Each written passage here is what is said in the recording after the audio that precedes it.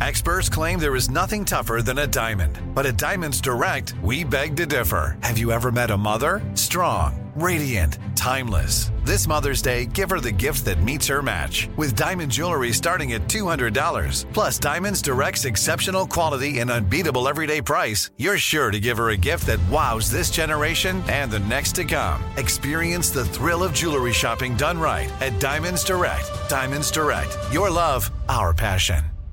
Homes.com knows having the right agent can make or break your home search. That's why they provide home shoppers with an agent directory that gives you a detailed look at each agent's experience, like the number of closed sales in a specific neighborhood, average price range, and more. It lets you easily connect with all the agents in the area you're searching, so you can find the right agent with the right experience and ultimately the right home for you. Homes.com. We've done your homework.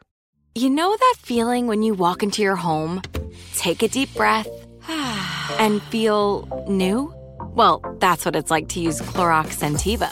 Because Clorox Scentiva smells like coconut, cleans like Clorox, and feels like energy. It'll elevate any cleaning routine to not just clean, but also make every room smell like a tropical coconut getaway. Discover how Clorox Scentiva's powerful clean and refreshing scents can transform your space. Get yours in coconut or other fabulous scents at a nearby retail store. You deserve a moment to yourself every single day.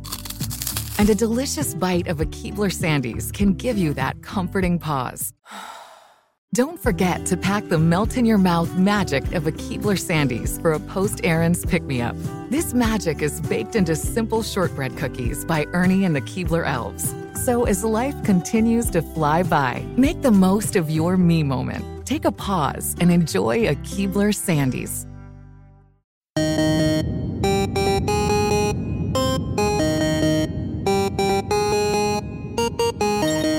The Large Nerdron Collider podcast is a production of iHeartRadio.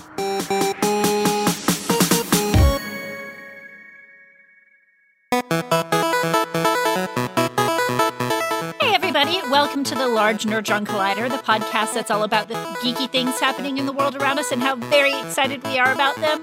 I'm Ariel Caston, and with me as always is Jonathan. He survived Halloween night Strickland. I ain't spooky no more. Nope. Well, Ariel, after surviving Halloween, I now have a question for you.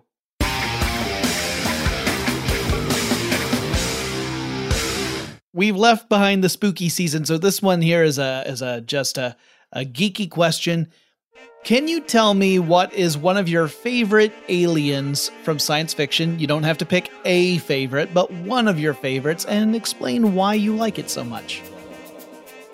Doctor Who, because he's dreamy. The Ninth Doctor, because he's dreamy. I was about to say, there's been a lot of Doctor Who's. Do you want to start narrowing that down? I mean, actually, I don't know if that would actually be my favorite, because, that was just the easy answer. No, it is a toss-up between Alf and the little bat creature in Flight of the Navigator. And Alf, I'm sure, would not hold up today, but I haven't watched it since I was a child, and so all I have are these, childlike fond memories of this weird, sarcastic Muppet alien that eats cats. Gordon Shumway to his friends. Gordon Shumway. And for some reason, though I probably would not have been able to tell you that his friend name was Gordon Shumway, that still just holds a delightful place in my heart. And the little bat creature from Flight of the Navigator, because really, you put a bat creature in anything, I like it. Look at Ferngully, look at Anastasia. The bats were the best part. Doctor Who is my favorite person type alien because it goes back to my whole Peter Pan complex of wanting to go away and travel distant fantastical lands and never grow up. And never grow up. Can't see, but I just did the Peter Pan pose.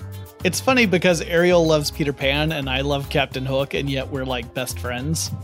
So that is weird. Okay, well, one of my favorites, not my favorite, but one of my favorites would be the Vogons from Hitchhiker's Guide to the Galaxy. Those are the aliens that are given the job to demolish the Earth to make way for essentially a galactic highway. So is that just because you like really bad poetry?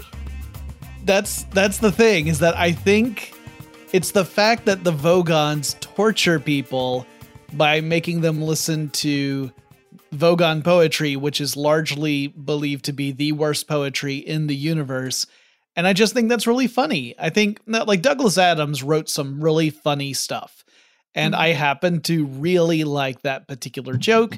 So that's my kind of one of my answers. I mean, there are a lot of aliens that I think are kind of cool. Like, I like various incarnations of Klingons, although there've been a lot of different kinds of Klingons, so they're not all the same. Actually, Doctor Who is not my favorite human type alien.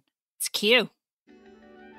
Yeah, Q's good too. Like, and of course, Q is like particularly complicated because we don't fully understand what Q is. Like, he's part of the Q continuum, but that suggests that all of the Q are Q, and yet he still can get in trouble with Q. Yeah, I don't pretend to really understand. Maybe it's because of my feeble human mind. But yeah, that's a good answer too. So, curious to hear what our listeners, like some of their favorite aliens in science fiction, who they might be. But we've got a lot of news to cover, and we've got a discussion to hold where we're going to hang on a little bit longer to the spooky season. And then we're going to have a mashup. So let's start that off with some news. And we've got a couple of things to talk about. I think the thing I want to lead off with is just to get out of the way is that we have this story about the Eternals, the new Marvel film. The early reviews for it have been lukewarm, I would say. Like, it's almost a 50-50 split between fresh and rotten reviews. And if you look at the actual reviews for Eternals, there's not a lot of difference between the negative ones and the positive ones, which just reminds us that the way Rotten Tomatoes works is it aggregates all the positive scores and all the negative scores and determines the percentage by that. So, like, if a movie rates 50%, that doesn't mean it's 50% good or 50% bad. It means 50% of the critics gave it a positive review and 50% gave it a negative review. So just because a movie has a certain score doesn't mean it's, better or worse than another movie with a, slightly lower or slightly higher score. That out of the way, Eternals not looking so great in some of the early reviews. Yeah. So earlier this week, they were still rating about the same as Thor: Dark World, which, I enjoyed it. It wasn't a good movie, but it wasn't it was like a popcorn movie. Like, take it or leave it. It was a fun 2 hours for me, and that was it. I know most other people would disagree, but now their Eternals is actually rating lower than that because Dark World was the lowest rating official MCU Marvel movie. Which is weird because Iron Man 2 was a thing. Yeah, I like Iron Man 2 way less. My husband would fight me tooth and nail about that. He thinks Thor: Dark World is way worse than Iron Man 2. But I fell asleep during Iron Man 2 in the theater and then again at home. I'm not entirely certain I've watched all the way through it in one sitting.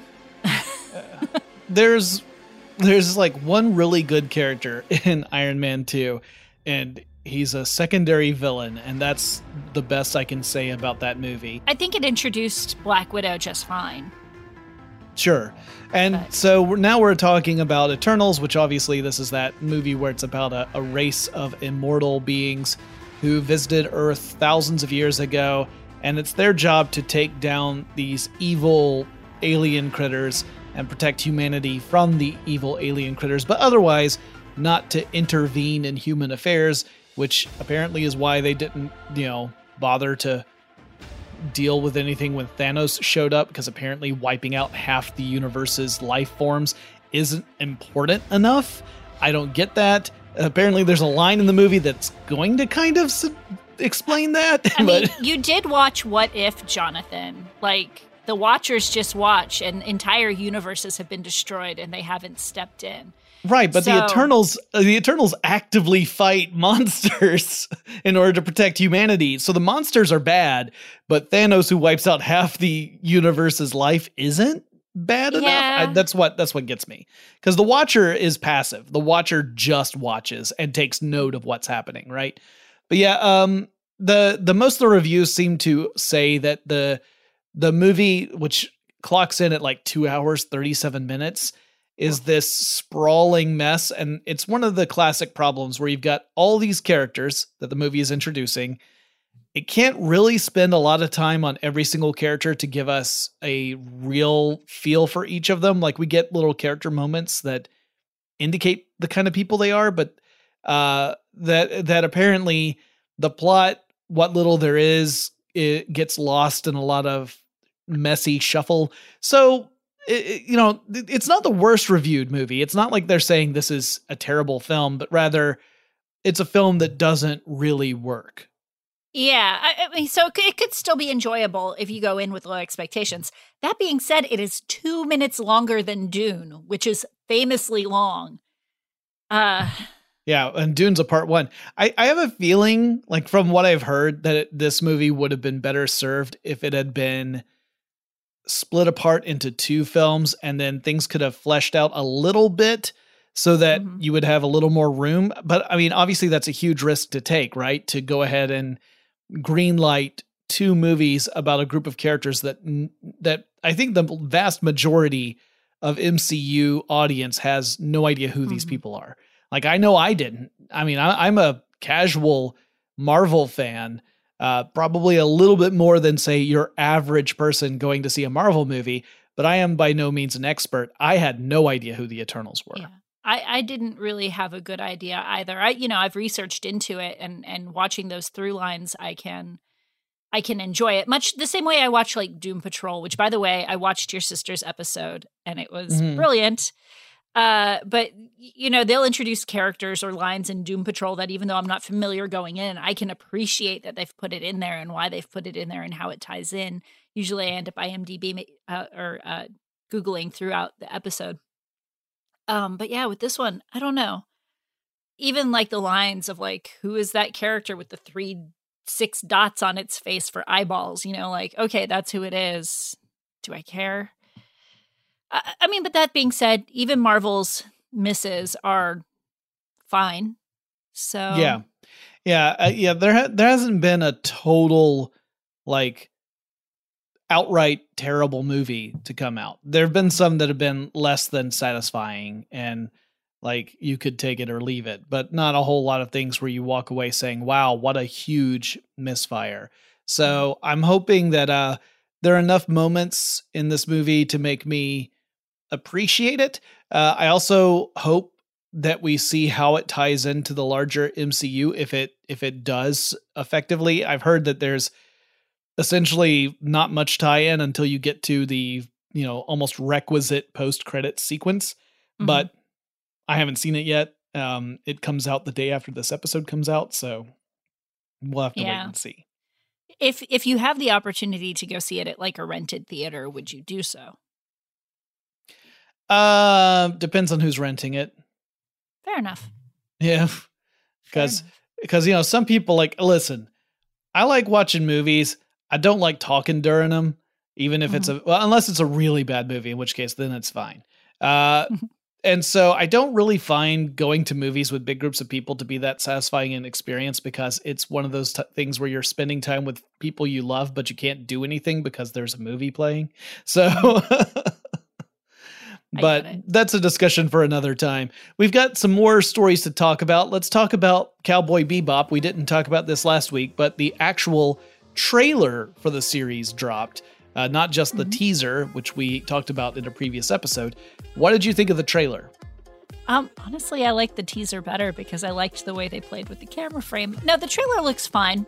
It looks like Cowboy Bebop to me. Now, mind you, I watched Cowboy Bebop. It's been a while. I actually need to, it's kind of on my to-do list to go back and rewatch it and remind myself of the story. So maybe it takes far leaps and bounds, but just tonally, it feels like Cowboy Bebop. I'm excited about it. I like the casting. It looks action noir-y, and I'm all about that sci-fi, and I'm all about all of those things. So I'm very much looking forward to it. What about you? I really dug the aesthetic and I dug the tone. It made me think of things like a little bit of Blade Runner, a little bit of Star Wars A New Hope, like when Star Wars was still kind of a little gritty. Like I think of the Mos Eisley Cantina sequence where we're introduced to Han Solo and everything. It felt kind of like that. Like there's an edge of humor to it, but there's action. I love the visuals. I felt like for a streaming series and for a science fiction one at that, the visuals look great. Like it made me think again of Star Wars where things look like they have been used, right? It's like a lived in universe. Not everything is this gleaming chrome everywhere, which is how I would contrast that with a different streaming series that we watched a trailer for this episode, which I'll just go ahead and segue into, the Wheel of Time series. Like, we watched that trailer just before we started recording, and or I did anyway, and I felt like that one felt too clean. Like, there are a couple of sequences where you see characters who look like they've been through some stuff, but most of the shots, everyone looks like they're immaculate, and also it's shot on super high definition video, not film. And because it feels like it must be a high frame rate too, because as I was watching it, I was like, okay, this all looks like everyone's costume looks too nice and it looks too video-y. So I'm getting The Hobbit at 48 frames per second vibes from it, which I don't like. So I agree with you. So you watched it on your computer and I watched it on my television. And so I didn't get quite the same amount of, which is weird because normally I get more of it on my TV of like that uncanny valley, location wise at least. So when the teaser trailer for Wheel of Time first came out, it looked pretty dark. It looked kind of gritty. It looked more like Game of Thrones, and in fact, that's what all the reviews said. This new one to me very much feels more like Lord of the Rings meets early Harry Potter as presented by Sci-Fi. Listeners can't tell, but I am nodding at what Ariel is saying. Because I completely agree. It looks very beautiful. And part of the problem is, I know that some of our fans will be disappointed to hear this. Neither Jonathan nor I have read Wheel of Time. No, I'm familiar with Robert Jordan's impact on the fantasy genre, but that's one series. Like, I was a hardcore fantasy novel fan for a good span of years, but that was one series I never got into. And these days, I'll still watch stuff that's fantasy oriented, but I don't really read fantasy anymore. So I never got into Wheel of Time. So I can't judge how faithful this feels to the source material because I'm unfamiliar with the source material. All I can do is judge it based upon the merits of the trailer by itself. And it did not hook me. See, like you were saying, if I had not seen the stuff about this being similar to Game of Thrones in its look based on its teaser, I never, ever would have made that connection. In fact, I would say this almost feels like a 180 from Game of Thrones as far as the look of characters, costumes, and locations. Everything looks pristine in the trailer. Yeah. I mean, part of the reason it felt sci-fi to me was also just because, and I'm sure it's going to be good. I've tertiarily done some stuff in like Wheel of Time. Like I've been a part of a couple of events in the Wheel of Time track. I barely read anymore unless it's a script. I spend so much time in any scripts that I get that takes all of like my reading brain lately. So like my husband, sorry, I'm going off on a little bit of a bunny trail. My husband is running this short sci-fi writing contest that's been going on for months now, where each like month or every few weeks, the writers get like a new prompt and they have to write a short story.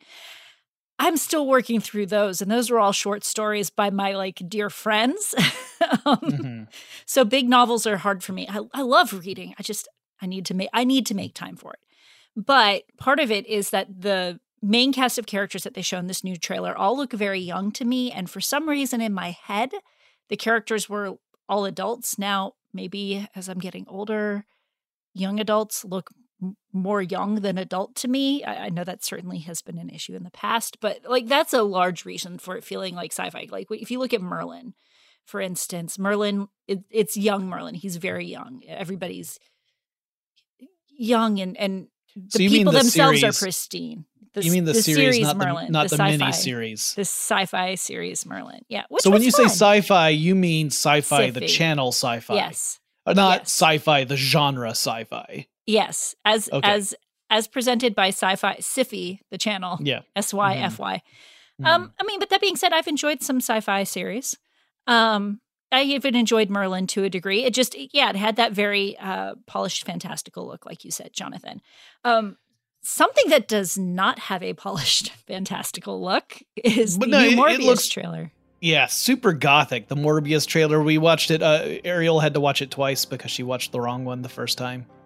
But I got a really cool insight because I got to see how much difference there were between the original and the new one, because I had nearly forgotten about the original one that came out last year in January.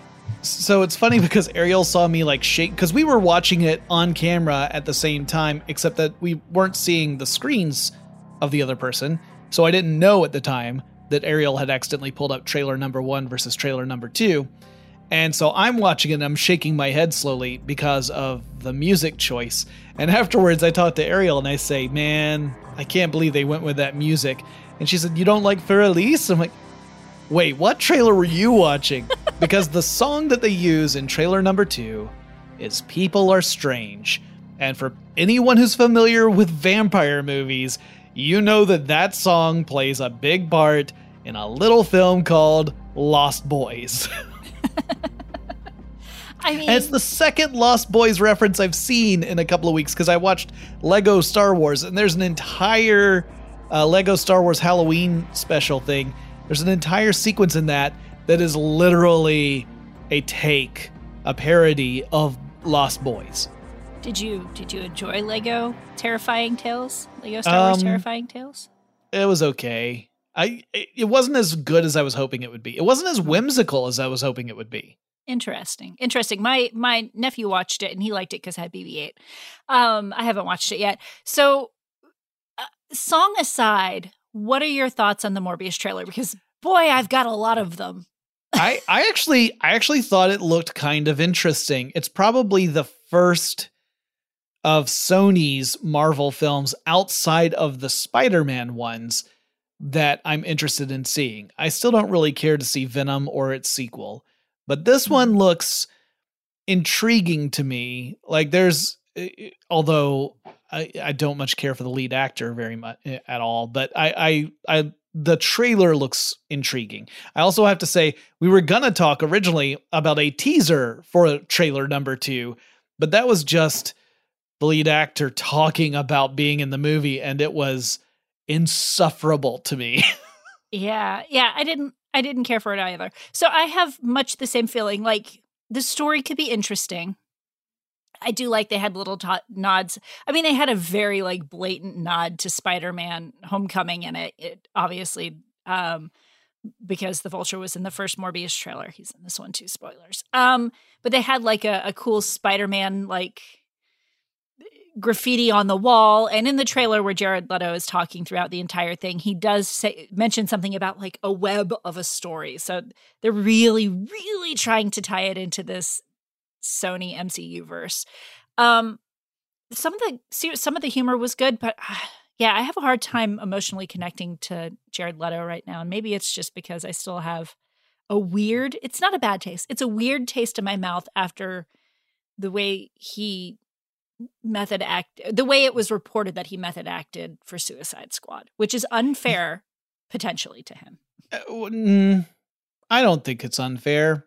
I think that any actor and of any gender identity, any actor who will pursue the inhabiting a character at the expense of other people is not cool. Not cool. Mm-hmm. Like whether that other people happen to be cast or a crew or catering or just people that you're passing on the street on your way to the set. Like, if you're being a jerk face because that's what your character is, like, you never hear about people doing that for nice characters. You didn't hear about Tom Hanks being extra nice when he was playing Mr. Rogers so he could get into character. You know, the only time they do that is when they... Nice. But no, my point being, and I am emphatic about this. The only time you hear about method acting is when some entitled jerk actor is playing an even bigger jerk character, and I suspect it's because it allows the jerk actor to embrace their inner jerk and let it be their outer jerk. And it's so rare whenever I see anyone talk about method acting outside of that context, which is why I hate it. Okay, so I think there is a place for method acting, but I think that it is often misquoted and misused and misunderstood. You also hear about actors method acting when like they put themselves into extreme situations to or pull out teeth or things like that are not necessarily harmful to other people, but are harmful to themselves to really get involved in a situation. That being said, like since that time, I've read some articles that, maybe it wasn't as bad as the media reported. So I don't know. I wasn't there. But it does make me feel like, that's weird. And now I'm watching him. And Morbius is a weird character. Yeah. That being said, I really hope that Morbius and Blade tie into each other. I don't think, unless there's more cooperation between Sony and Disney, it's probably not going to happen. Like the indication we're getting right now is that Sony is kind of feeling out a kind of a clean break from Disney. And that's sad for me because I love this incarnation of Spider-Man, and I would hate to see that Spider-Man no longer be part of the MCU after we get past, say, the next Spider-Man film. That would be really sad to me, but at the same time, like Sony's been trying to feel this out ever since the first Venom was a success. And the idea was that, if we can do this on our own, we don't need Disney. We don't have to sign these agreements that might be a little disadvantageous to us because let's face it, Disney always goes after the deal. So I get it from a business perspective, but from a creative perspective, I am kind of sad about it. So I suspect we won't see very much crossover. It's hard because I know that Disney wants to own all of Marvel, and then Sony's got 2 new untitled Marvel things coming out. So it is really interesting. And it will be sad if they make a clean break. I know that the current Peter Parker, whose name is all of a sudden eluding me, Jonathan, help. Tom Holland. Thank you. I almost said Hiddleston. Tom Holland has been saying like this is the end of the journey for him. And I've seen articles saying that they've already cast a new Spider-Man and things like that. But yeah, it would be sad to have him pulled out of Phase 4. He's mostly said that he doesn't, for the first time, he doesn't have a contract beyond the movie he's in. We'll have to see if that changes simply because like it may be that there's sort of a game of political chicken going on here behind the scenes. We aren't privy to it. We don't know. But so quick summary, Morbius, I think it looks interesting. I'll probably see it. Ariel, your thoughts? I'll probably see it, but also I liked Venom, so. Yeah. And to recap, Wheel of Time, I'm not feeling the vibe yet. But Cowboy Bebop, totally feeling the vibe. I'm feeling the vibe on Bebop. I'll probably watch Wheel of Time. I'll probably watch Eternals, though. I'm not super excited about it. Yeah, I almost feel like I've seen all the good scenes because Marvel keeps releasing these little clips from Eternals. More though.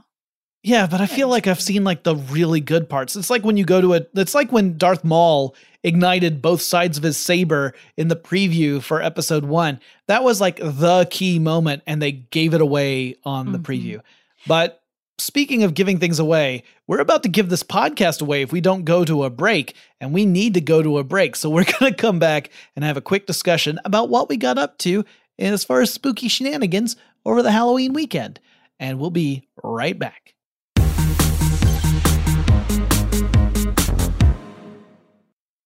Like many of us, you might think identity theft will never happen to you. But consider this. There's a new identity theft victim every 3 seconds in the U.S. That's over 15 million people by the end of this year, equal to the populations of New York, Los Angeles, and Chicago combined.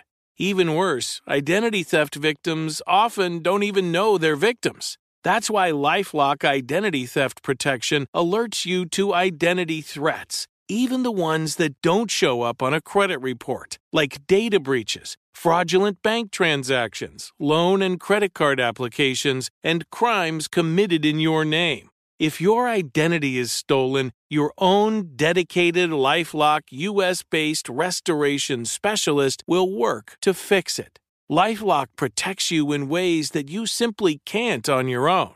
Join now and save up to 25% your first year at LifeLock.com/iHeart. That's LifeLock.com/iHeart to save up to 25%.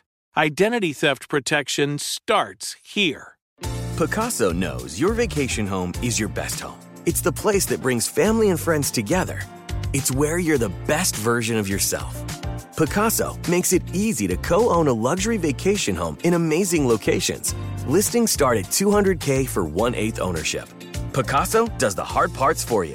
Luxury furnishings, maintenance, billings, scheduling, and more. With a home management team that provides support before, during, and after your stay so you can focus on the relaxing, hosting, and making memories with family and friends. And you can resell on Pacaso's marketplace anytime, historically for a 10% gain. With Pacaso, you can stop saying someday and start building family traditions today in a vacation home you own and revisit time after time. Visit Pacaso.com today to see thousands of luxury vacation home listings. That's PACASO.com.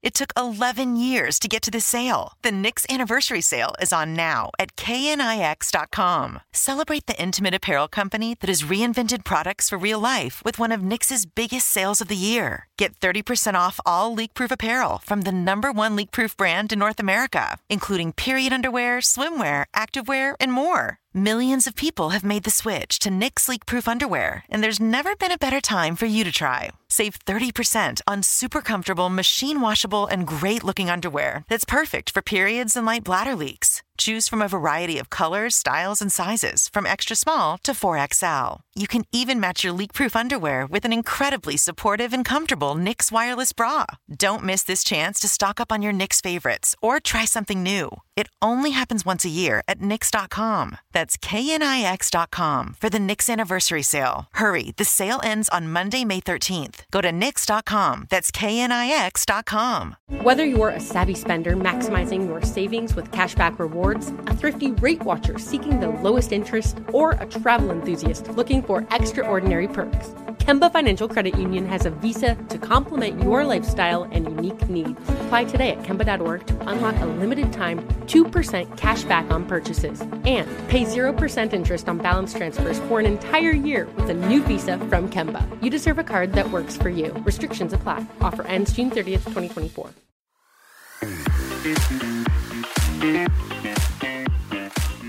All right, so we're back, and I know that Jonathan and I both did some pretty, what I would consider geeky things over the holidays, and so I haven't actually had a chance to talk with him about it, and you guys get to listen to us catch up with each other on our holiday weekend. So, Jonathan, you spent the weekend watching scary movies, correct? Yeah, mostly scary movies. So, I was down in a house in Middle Georgia that had no internet. And so we had a bunch of Blu-rays and DVDs and stuff, and we watched a bunch of movies. We being me, my wife, Rebecca, and honorary LNC host Shay, who was visiting with us.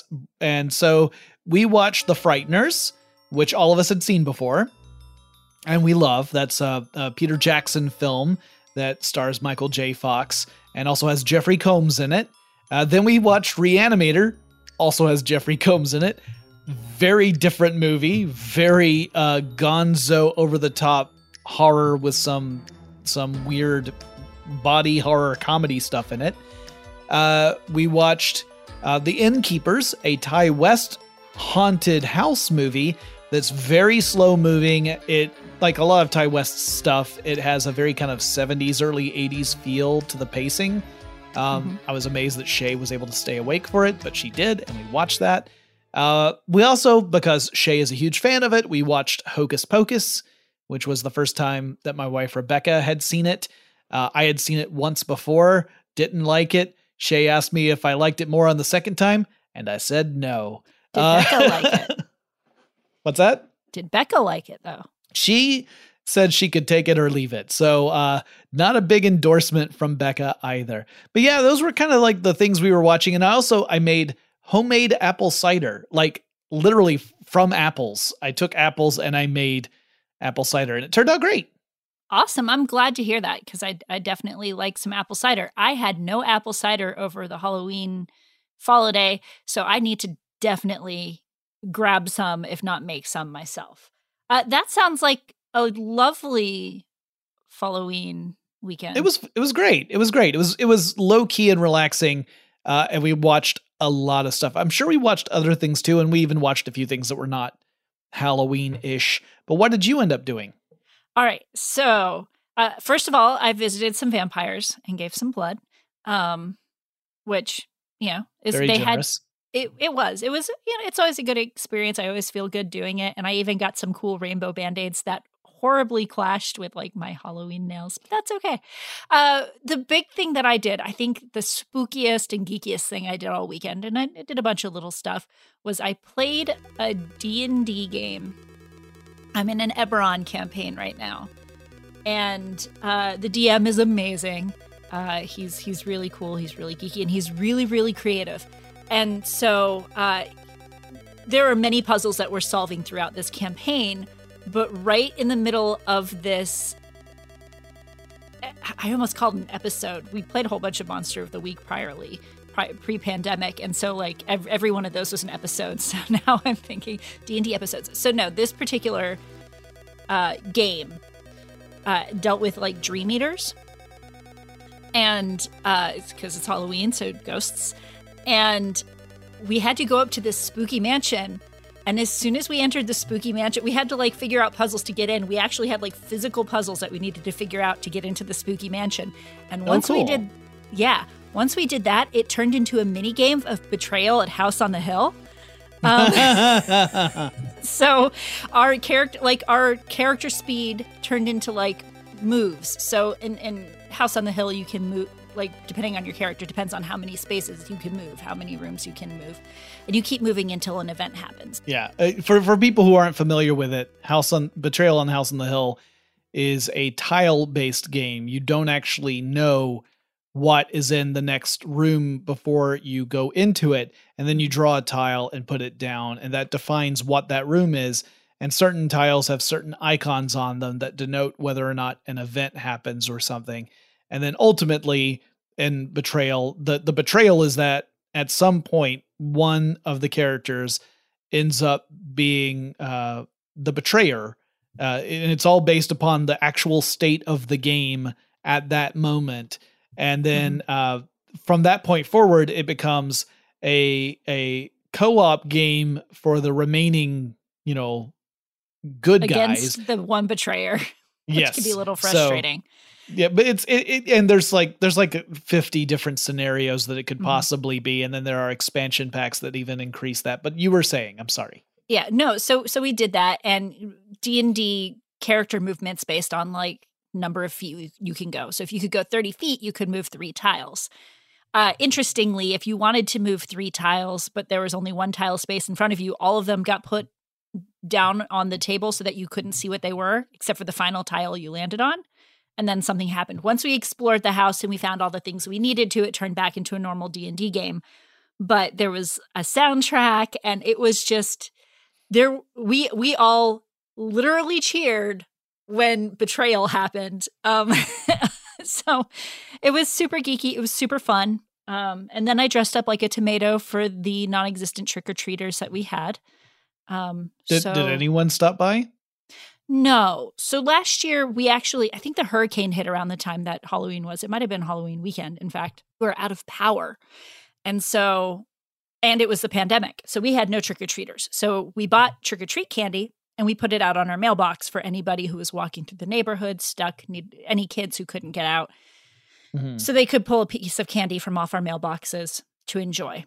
This year, we bought full-sizers because we do have a few kids in the neighborhood. And, people are starting to get a little bit more outgoing with their socialization in our neighborhood.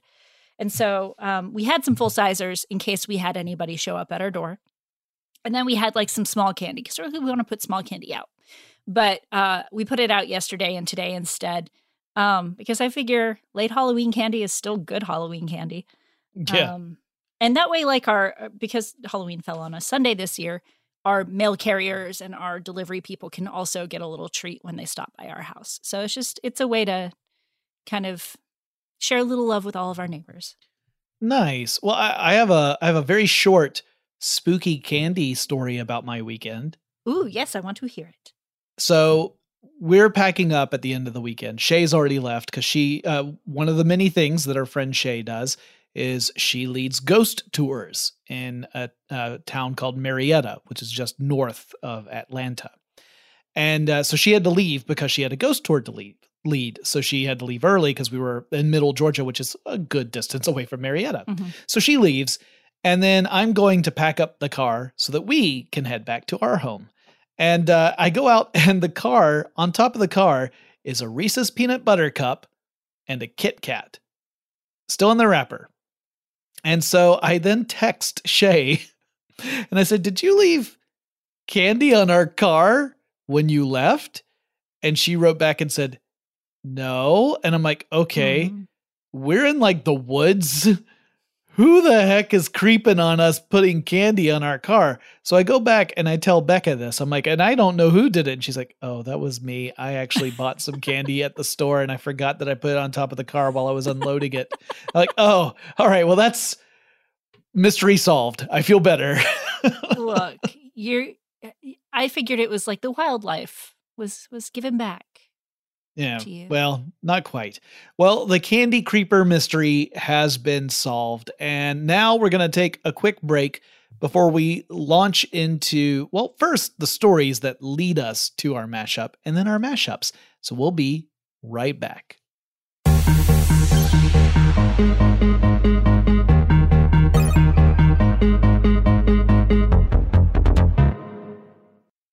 Pacaso knows your vacation home is your best home. It's the place that brings family and friends together. It's where you're the best version of yourself. Pacaso makes it easy to co-own a luxury vacation home in amazing locations. Listings start at $200K for 1/8 ownership. Pacaso does the hard parts for you. Luxury furnishings, maintenance, billings, scheduling, and more. With a home management team that provides support before, during, and after your stay so you can focus on the relaxing, hosting, and making memories with family and friends. And you can resell on Pacaso's marketplace anytime, historically for a 10% gain. With Pacaso, you can stop saying someday and start building family traditions today in a vacation home you own and revisit time after time. Visit Pacaso.com today to see thousands of luxury vacation home listings. That's PACASO.com.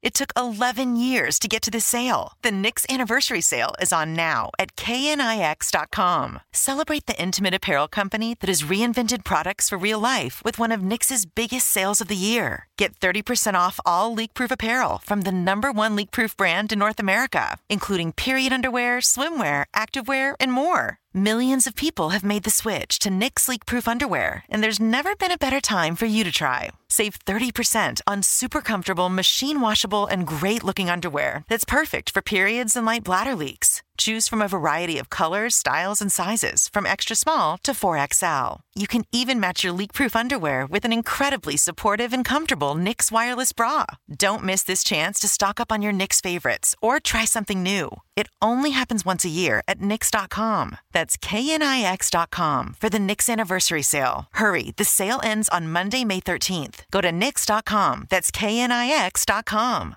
Whether you're a savvy spender maximizing your savings with cashback rewards, a thrifty rate watcher seeking the lowest interest, or a travel enthusiast looking for extraordinary perks, Kemba Financial Credit Union has a visa to complement your lifestyle and unique needs. Apply today at Kemba.org to unlock a limited time 2% cash back on purchases and pay 0% interest on balance transfers for an entire year with a new visa from Kemba. You deserve a card that works for you. Restrictions apply. Offer ends June 30th, 2024. Live Nation presents Concert Week. Now through May 14th, get $25 tickets to over 5,000 shows. That's up to 75% off a summer full of your favorite artists like 21 Savage, Alanis Morissette, Cage the Elephant, Celeste Barber, Dierks Bentley, Fade, Hootie and the Blowfish, Janet Jackson, Kidz Bop Kids, Meghan Trainor, Bissell Pluma, Sarah McLachlan.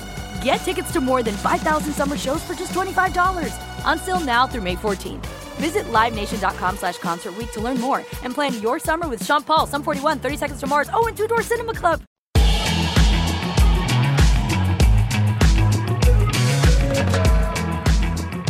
Okay, so our mashups are based off a couple of other trailers that we watched for this episode. One of them is for The Book of Boba Fett, which, was teased at the end of the last season of The Mandalorian. And it has a lot of Godfather vibes with Boba Fett in the lead as a crime boss. I think he even says that he's not a bounty hunter in the trailer. Yeah. He's indicating that he's transitioning from his old gig of bounty hunter into essentially crime boss, taking over Jabba's role because Jabba the Hutt has been gone since Return of the Jedi. Well, spoiler for people who haven't seen it. And he killed Bib Fortuna, who was Jabba the Hutt's right-hand man who took over when Jabba the Hutt was died. Strangled to death by Leia. Yeah, but, he says, because you're like, but wait a second, if you've watched Mandalorian, Boba Fett was helpful. He did some good things. He's a good guy. He's still chaotic neutral at best. But he's leading with respect, he says in the trailer, so we'll have to see how that goes. Yeah, so he's clearly meeting with other crime lords, other criminals, and having a discussion about how they can move forward and work together as opposed to fighting one another. And it's very clear that a lot of the other crime lords are like, who are you to tell us what to do? So it's definitely going to be one of those things where he has to earn their respect. I will be shocked if fear does not play a role in that, but we will see. I will as well. The other little thing is that a trailer for Lightyear came out, which is the origin story of Buzz Lightyear. But it's not the origin story of the toy. It's the origin story of the man who inspired the toy within the Toy Story universe. He is voiced by Chris Evans. It shows, the man who inspired Buzz Lightyear being a part of the Space Force. We don't know if he's going to encounter Zurg or not, So let me give you what I think this is, because I think within the universe of Toy Story, Buzz Lightyear himself is not a real person. What I think is that in the Toy Story universe, there was a science fiction film that came out called Lightyear that's about this character who's a space ranger character who becomes heroic. That film spawns a children's cartoon series, just like we had cartoon series for stuff like Star Wars and cartoon series for DC Comics and stuff that are geared towards kids. And that's the version of Buzz that the Buzz Lightyear toy is based off of. It's based off the cartoon spinoff of the sci-fi action movie, and we're getting the sci-fi action movie. So even within the world of Toy Story, this is still fictional. That's what I'm guessing. Because otherwise, it doesn't make sense that the world that Toy Story fits in doesn't have all these crazy science fiction technologies at their disposal. Because obviously, for Lightyear to work, there has to be at a level of space travel that we are not at. So I'm thinking this is in the fiction. This is the film that inspires the cartoon spinoff that inspires the toy line that Buzz Lightyear is. That's probably accurate. Insider says what Disney has revealed so far about the story is it's a sci-fi adventure that follows a young test pilot named Buzz Lightyear who becomes, quote, the legendary space ranger who would win generations of fans, unquote. So you are probably right. My literal brain kind of took the idea and ran with it as this is a made-up universe, so it can be toys are alive in this universe. There can be space aliens and a space force. Come on. I don't have a problem with that. What I have a problem with is that everyone on Earth is still dealing with crappy old cars and stuff. And so if we're living in the science fiction world, I would expect flying cars and stuff. And that Pizza Planet wouldn't be the crappy rundown place that it is. But anyway, I actually think the trailer looks kind of interesting, or the teaser, we should say. The teaser looks kind of interesting. And I'm on board with it because I'm capable of taking that step where saying, okay, well, this is the film that spawns, et cetera, et cetera. I've seen a lot of people online say like, you know, they're putting it too close together about Lightyear, and then the toy is directly inspired by the movie. I'm like, no, I think you got to take another step back. I don't have a problem with it. Now that I understand, because watching the trailer, I knew nothing about it, because anything I had read had gone in one ear and out the other. So watching the trailer, knowing kind of what it's about, I'm totally fine with that, with the way that they're doing it. It looks cute to me. The beginning of the trailer was meh, but they had definitely grabbed me by the end. So I'll probably watch it. Though I need to catch up on the Toy Story movies first. I did not watch the most recent one. No, Toy Story 4? Yeah. I mean, you know, okay. Anyhow, so we're mixing up Boba the Fett and Lightyear in some form or fashion. So who do you want to go first? Because whoever goes first, they're going to get this section all to themselves, and then we're going to have a break for the second person to go. I'll go first. Okay, go for it. This is called Boba the Fett's Rocket Legs with Jets. Because there's a song called Fett's Vets. And it says, my backpack's got jets. I'm Boba the Fett. Okay, so Boba Fett was no stranger to the #crime life.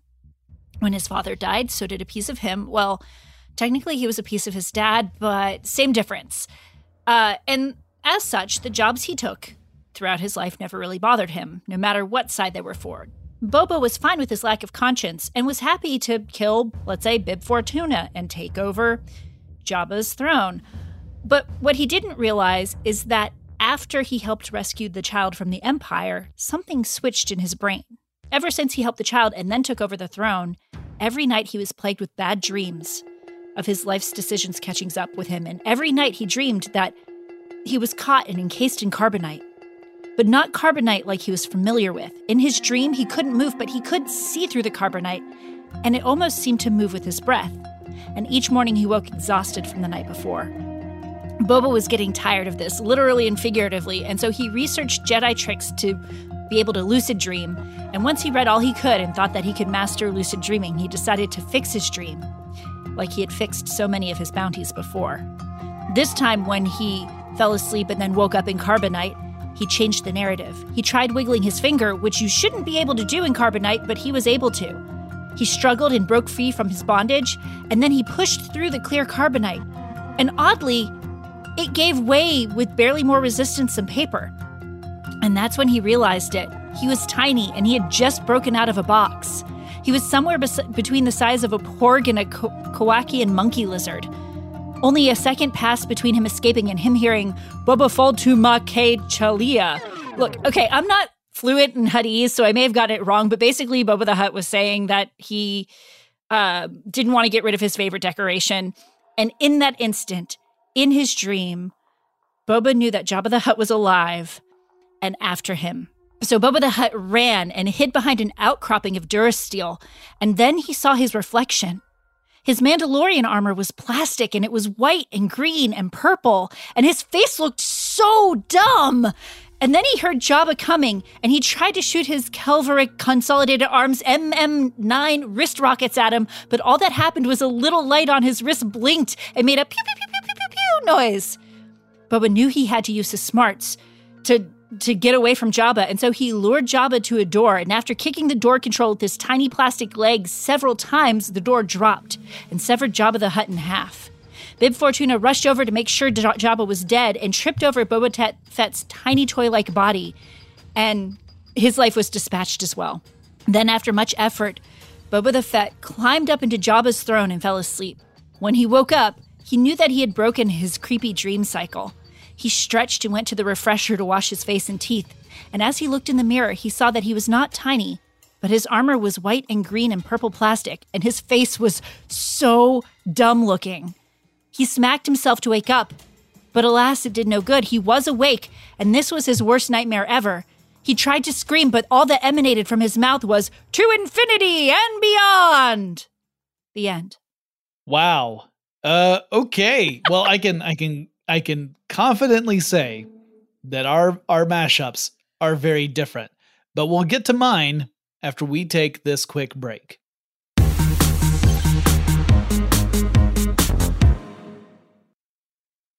Pacaso knows your vacation home is your best home. It's the place that brings family and friends together. It's where you're the best version of yourself. Pacaso makes it easy to co-own a luxury vacation home in amazing locations. Listings start at $200K for 1/8 ownership. Pacaso does the hard parts for you. Luxury furnishings, maintenance, billings, scheduling, and more. With a home management team that provides support before, during, and after your stay so you can focus on the relaxing, hosting, and making memories with family and friends. And you can resell on Pacaso's marketplace anytime, historically for a 10% gain. With Pacaso, you can stop saying someday and start building family traditions today in a vacation home you own and revisit time after time. Visit Pacaso.com today to see thousands of luxury vacation home listings. That's PACASO.com. It took 11 years to get to this sale. The Knix Anniversary Sale is on now at KNIX.com. Celebrate the intimate apparel company that has reinvented products for real life with one of Knix's biggest sales of the year. Get 30% off all leak-proof apparel from the #1 leak-proof brand in North America, including period underwear, swimwear, activewear, and more. Millions of people have made the switch to Knix leak-proof underwear, and there's never been a better time for you to try. Save 30% on super comfortable, machine-washable, and great-looking underwear that's perfect for periods and light bladder leaks. Choose from a variety of colors, styles, and sizes, from extra small to 4XL. You can even match your leak-proof underwear with an incredibly supportive and comfortable Knix wireless bra. Don't miss this chance to stock up on your Knix favorites or try something new. It only happens once a year at Knix.com. That's KNIX.com for the Knix Anniversary Sale. Hurry, the sale ends on Monday, May 13th. Go to Knix.com. That's KNIX.com. Whether you're a savvy spender maximizing your savings with cashback rewards, a thrifty rate watcher seeking the lowest interest, or a travel enthusiast looking for extraordinary perks, Kemba Financial Credit Union has a visa to complement your lifestyle and unique needs. Apply today at Kemba.org to unlock a limited-time 2% cash back on purchases and pay 0% interest on balance transfers for an entire year with a new visa from Kemba. You deserve a card that works for you. Restrictions apply. Offer ends June 30th, 2024. Live Nation presents Concert Week. Now through May 14th, get $25 tickets to over 5,000 shows. That's up to 75% off a summer full of your favorite artists like 21 Savage, Alanis Morissette, Cage the Elephant, Celeste Barber, Dierks Bentley, Fade, Hootie and the Blowfish, Janet Jackson, Kidz Bop Kids, Meghan Trainor, Peso Pluma, Sarah McLachlan. Get tickets to more than 5,000 summer shows for just $25. On sale now through May 14th. Visit LiveNation.com/Concert Week to learn more and plan your summer with Sean Paul, Sum 41, 30 Seconds to Mars, and Two Door Cinema Club.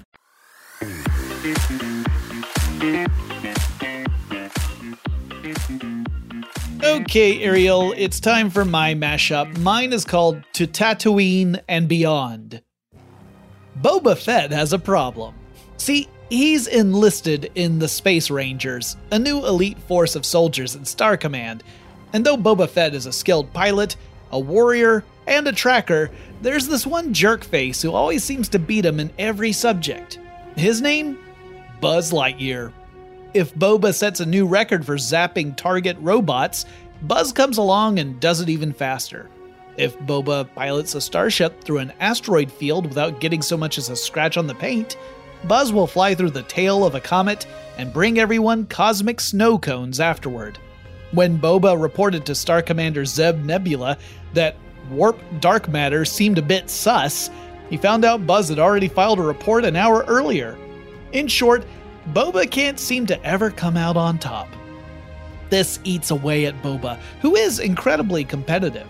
Buzz, for his part, appears to be completely dedicated to Star Command at a level that's, kind of scary. Buzz is just 100% committed to Star Command's mission and refuses to give anything other than 110% effort, which Boba has figured out is mathematically impossible. One day, when trying to flirt with Mira Nova, and failing miserably, Boba Fett sees Lightyear looking at an old trophy case in Star Command's training facility. Creeping up behind him, he sees Buzz admiring a trophy won by Zeb Nebula for navigating through the most dangerous sector in the galaxy, the Kessel Run. Gosh, says Lightyear, imagine doing that run in just 13 parsecs. Ha, says Boba. I could do it in less than 12. Lightyear, amazed at such a claim, says to Boba, I really don't think that's possible. Boba, excited that he's found a small point to pick at with Buzz, says, I bet it is.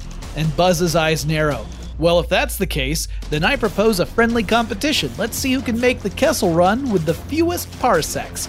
If you're up to it, Boba Fett. That's Boba Fett, says Boba Fett, holding back a sob. And I will do the Kessel Run in less than 12 parsecs. You'll see. The two arranged to have the competition that following Saturday, which is, the Star Command cadets' day off. And they are both going to try and make for a Kessel Run with 12 parsecs or less, aka the K-12, as they call it.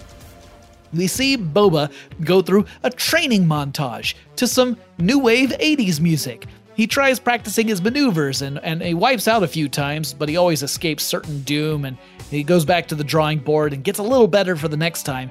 He talks with Mira Nova about it, and she says, look, it's simple. Just go that way, really fast.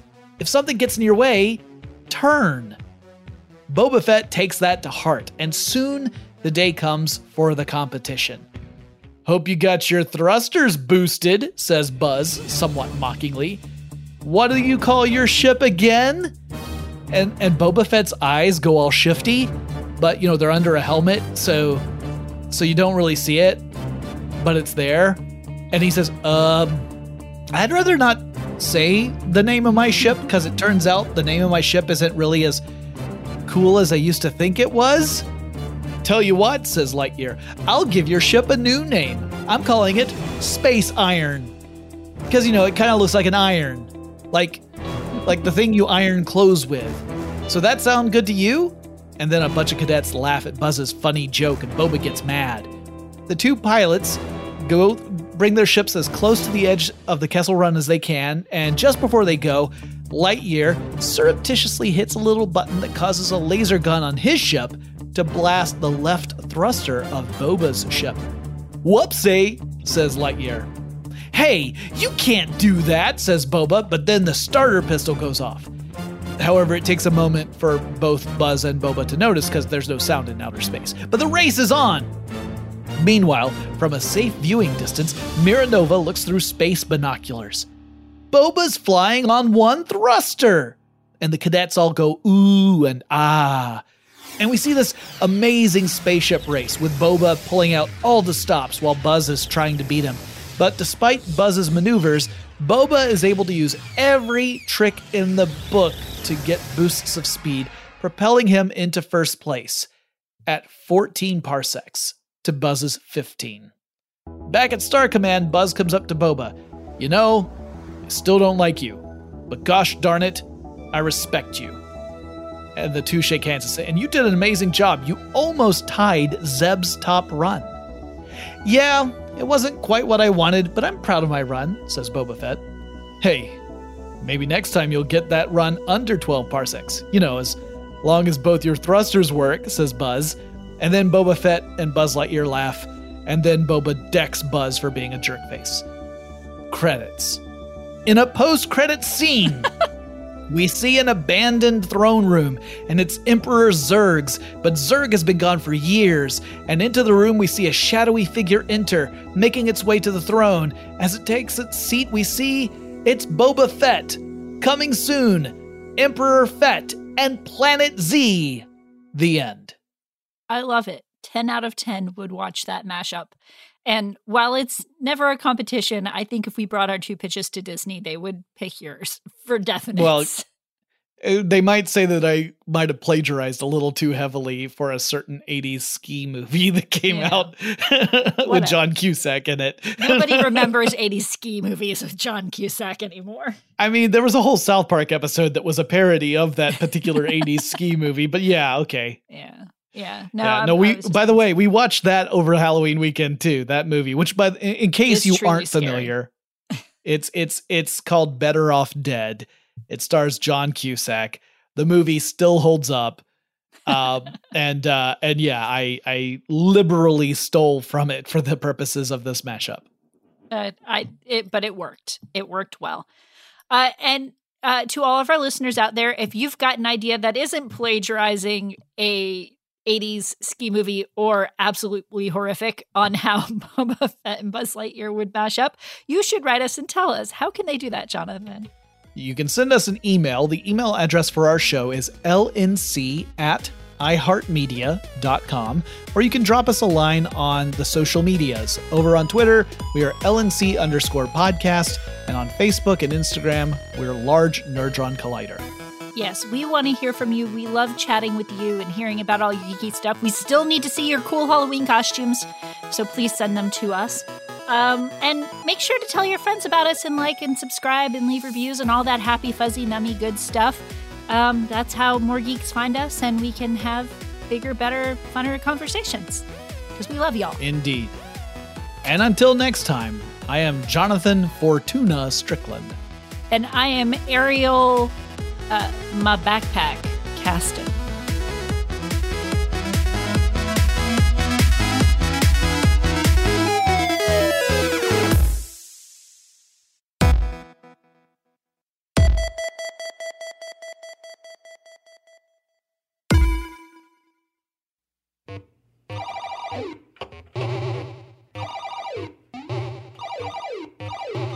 The Large Nerdron Collider is a production of iHeartRadio and was created by Ariel Caston. Jonathan Strickland is the executive producer. The show is produced, edited, and published by Tari Harrison. For more podcasts from iHeartRadio, visit the iHeartRadio app, Apple Podcasts, or wherever you listen to your favorite shows. Whether you're a savvy spender maximizing your savings with cashback rewards, a thrifty rate watcher seeking the lowest interest, or a travel enthusiast looking for extraordinary perks, Kemba Financial Credit Union has a visa to complement your lifestyle and unique needs. Apply today at Kemba.org to unlock a limited time 2% cash back on purchases and pay 0% interest on balance transfers for an entire year with a new visa from Kemba. You deserve a card that works for you. Restrictions apply. Offer ends June 30th, 2024. Live Nation presents Concert Week. Now through May 14th, get $25 tickets to over 5,000 shows. That's up to 75% off a summer full of your favorite artists like 21 Savage, Alanis Morissette, Cage the Elephant, Celeste Barber, Dierks Bentley, Fade, Hootie and the Blowfish, Janet Jackson, Kidz Bop Kids, Meghan Trainor, Peso Pluma, Sarah McLachlan. Get tickets to more than 5,000 summer shows for just $25. Until now through May 14th. Visit LiveNation.com/Concert Week to learn more and plan your summer with Sean Paul, Sum 41, 30 Seconds to Mars, and Two Door Cinema Club. Are you still searching for your perfect place to call home? Well, now is the time to buy at Fisher Homes. If you're looking to move in before the end of 2024, May could be your last opportunity to start building your dream home and close before the year's end. If you're hoping to move in even sooner, Fisher Homes also has homes that are move-in ready and waiting for you, where you can start enjoying the benefits of homeownership even faster. Schedule your personal tour with a new home advisor today at FisherHomes.com and make this spring the season you find your perfect home sweet home. We went from normal life, healthy child to acute lymphoblastic leukemia, or B-cell ALL. The St. Jude team came up to get CJ via ambulance. Shortly after that, I noticed a rainbow. It meant that there was hope. We were driving into hope. To have hope is to have your child healthy, and we have that because of St. Jude. You can help kids fight childhood cancer. Please become a St. Jude Partner in Hope today by visiting musicgives.org.